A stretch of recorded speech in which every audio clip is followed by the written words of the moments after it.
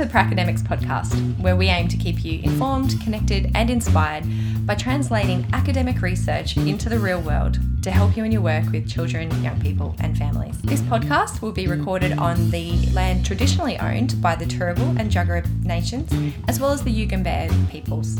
So we pay our respect to the traditional owners of these lands, as well as the emerging community leaders around Australia. Hello, I am Chelsea Leach and I'll be your host today. I'll be keeping you informed with an article by an Australian researcher, India Bryce. So, full disclosure at this point, we are lucky enough to have India Bryce as one of our board members for Pracademics, and she brings a wealth of information to the board around child protection issues. And the article that we'll be looking at today is a review of cumulative harm, a comparison of international child protection practices. So it was published in Children Australia in 2018. If you'd like to look at it, the details are available in our show notes. So we had a podcast recently where we looked at the neurobiological impacts of trauma, and they really drilled down into the different types of trauma in order to identify how different maltreatment experiences at different ages may have differential impacts on brain areas and functioning. But one thing that the article did not look at is this idea of cumulative harm. So we thought it was important to follow that up with a discussion of cumulative harm as a concept. And India Bryce has written a beautiful paper on that. So as a starting point, we need a definition of cumulative harm. So according to Bryce, cumulative harm is the result of a series or pattern of harmful events and experiences. And the key word there is that it's the result of those experiences. It's not the experiences in and of themselves. So the events may be historical or they may be ongoing, and they are often repeated or interrelated in themselves. And it's particularly problematic when the harmful events are at critical periods of development, which is consistent with the article we were talking about with regards to the neurobiological impact of trauma, in that different times of brain development, if there's stress or trauma that's experienced during that time, then it will have a larger impact on the area of the brain that is going through that critical stage of development. And so this is true for cumulative harm as well. So an interesting point about cumulative harm is that it's not just the events themselves that are stressful, but it is also the anticipatory stress and fear of the events happening again that can cause the harm. And this is particularly problematic when a child is under the age of 5 years, that we can really see this impact of the stress. So some of the early developmental effects that are unsurprising, and some of this information is taken from the ACEs study, which gives us a really good public health insight into impacts of trauma and stress. Some of the developmental effects include hypervigilance, nightmares, hyperarousal, disrupted brain development, problematic parent-child attachment. And this is particularly an issue where the attachment figure is also the source of harm for the child. So this is probably not new for a lot of you, but some of the effects of cumulative harm may not occur until long after the harm has ceased, so during adolescence or adulthood. So adolescent manifestation of cumulative trauma can include internalizing disorders such as depression, or we may see externalizing disorders such as aggression and hyperactivity. It can also lead to early transition into adulthood, such as teen pregnancy, leaving school, befriending older peers, and the like. And again, drawing from the ACEs study, some of the really long-term developmental outcomes of cumulative harm may include things like physical and health problems, chronic pain, high-risk behaviours such as smoking, drinking alcohol, or risky sex practices, as well as mental health issues and higher suicide rates.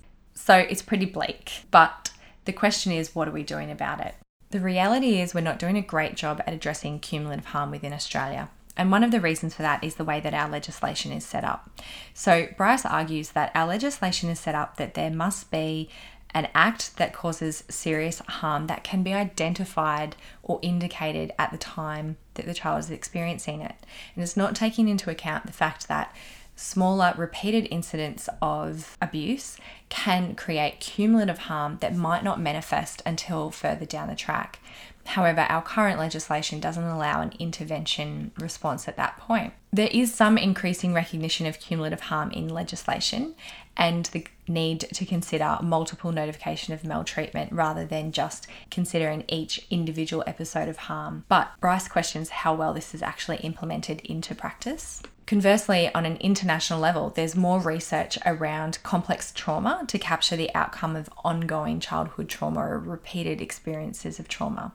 But again, there's little research into how child protection responses address this issue of complex trauma. Of the research that does exist, there seems to be two broad approaches to child protection. So the first approach is having a child protection focus, which is what we have in Australia. And the other approach is a more family service focus.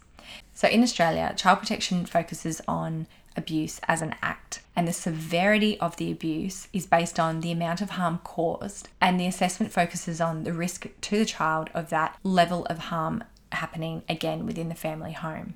So it's very focused on risk to the child and the harm that's occurring that is able to be identified at the time of the abuse. On the flip side, where there's a family service focus, recognises that abuse is reflective of family dysfunction more broadly, and the assessment needs to focus broadly on the family's need rather than focus specifically on the risk to an individual child. So Bryce argues that by focusing on the broader family dysfunction, then you can facilitate detection of chronic maltreatment issues that can lead to cumulative harm in the future. This also facilitates a public health model which considers prevention of abuse and neglect within the family.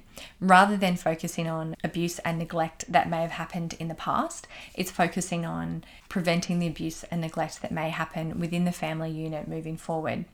Now, we have previously put out a podcast called Why I Hate ACEs, and I talked about really the application of ACEs to any kind of diagnosis or intervention with individual children.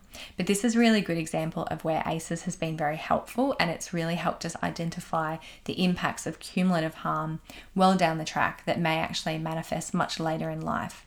And the argument that Bryce is putting up is if we continue to have a risk-focused, child-focused intervention process within the child protection system solely, then we will be missing the impact of cumulative harm that may be happening for other children where the immediate impact is less severe, but down the track there's some serious consequences. So the argument is that we need to have a more family-focused response that focuses on the needs of the family.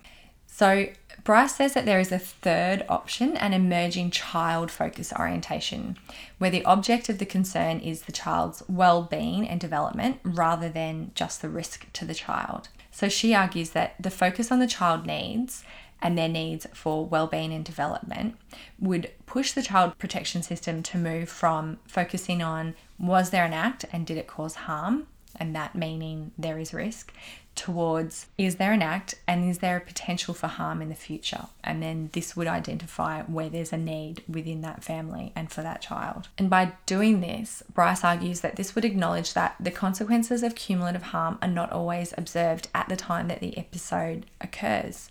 So where the legislation is requiring that an act has occurred and there has also been significant harm to the child, there is a unstated temporal limit on when the harm can be observed. However, Bryce is arguing that if there is a series of acts, then the impact of that cumulative harm may manifest well into the future, but there's not a sufficient level of harm to intervene and provide the family with the support that they need now to mitigate the impact of that down the track. So, according to Bryce, the answer is to have a model that focuses on the needs of the family as well as focusing on the child's well-being and development rather than just the risk. And this is consistent with a move more broadly across the sector. So in Queensland, we have a service called Family and Children Connect that is focused on providing families with intervention prior to entering the child protection system and supporting the families in a more holistic manner with intensive family support services as well as case management and referral to address all the different needs of the family that may be contributing to the risk that the child may experience down the track. In a similar way, the Push with Child Safe organisations that's come off the back of the Royal Commission into Institutional Responses to Child Sexual Abuse really emphasises the importance of child wellbeing and development that goes beyond just protecting children from harm, but actually moving towards actively promoting their well-being and development. So these things all sit together, and I think it's important that we bear in mind the impacts of cumulative harm for the young people that we're working with, as well as when we may be working with adults that have these histories, and understanding a little bit more around what's happened for them. Finally, I think the article highlights that perhaps the system that we've got can be built upon, and we need to move beyond just focusing purely on risk to the child and intervention to remove the child from their family, towards working more holistically with the family around what their family-based needs are.